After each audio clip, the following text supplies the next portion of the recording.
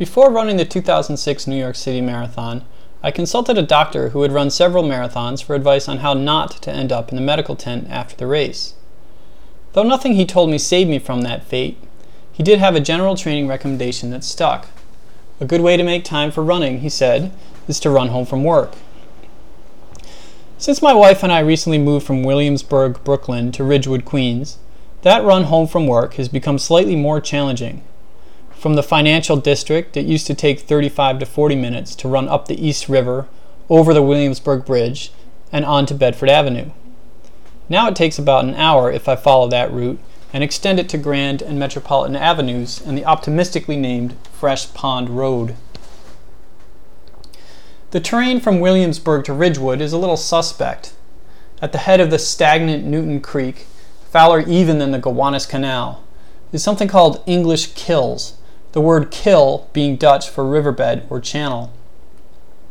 The nearby waste treatment plant, auto shops, and even a tortilla factory remind me, as I run this route, of the refrain in the Talking Heads song, "Air can hurt you too."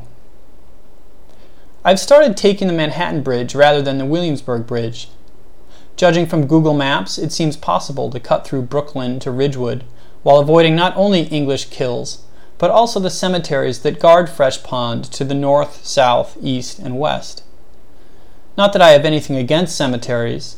At the Mount Olivet Cemetery, tombstones are visited by fireflies at night, and the air seems relatively clean, though what seeps from the gigantic Fresh Pond crematory abutting the cemetery one can only imagine.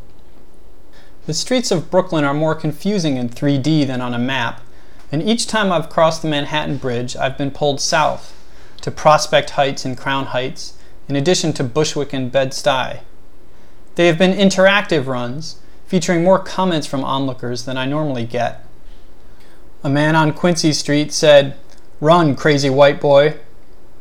Another said, "Why are you running so fast? Nobody's chasing you."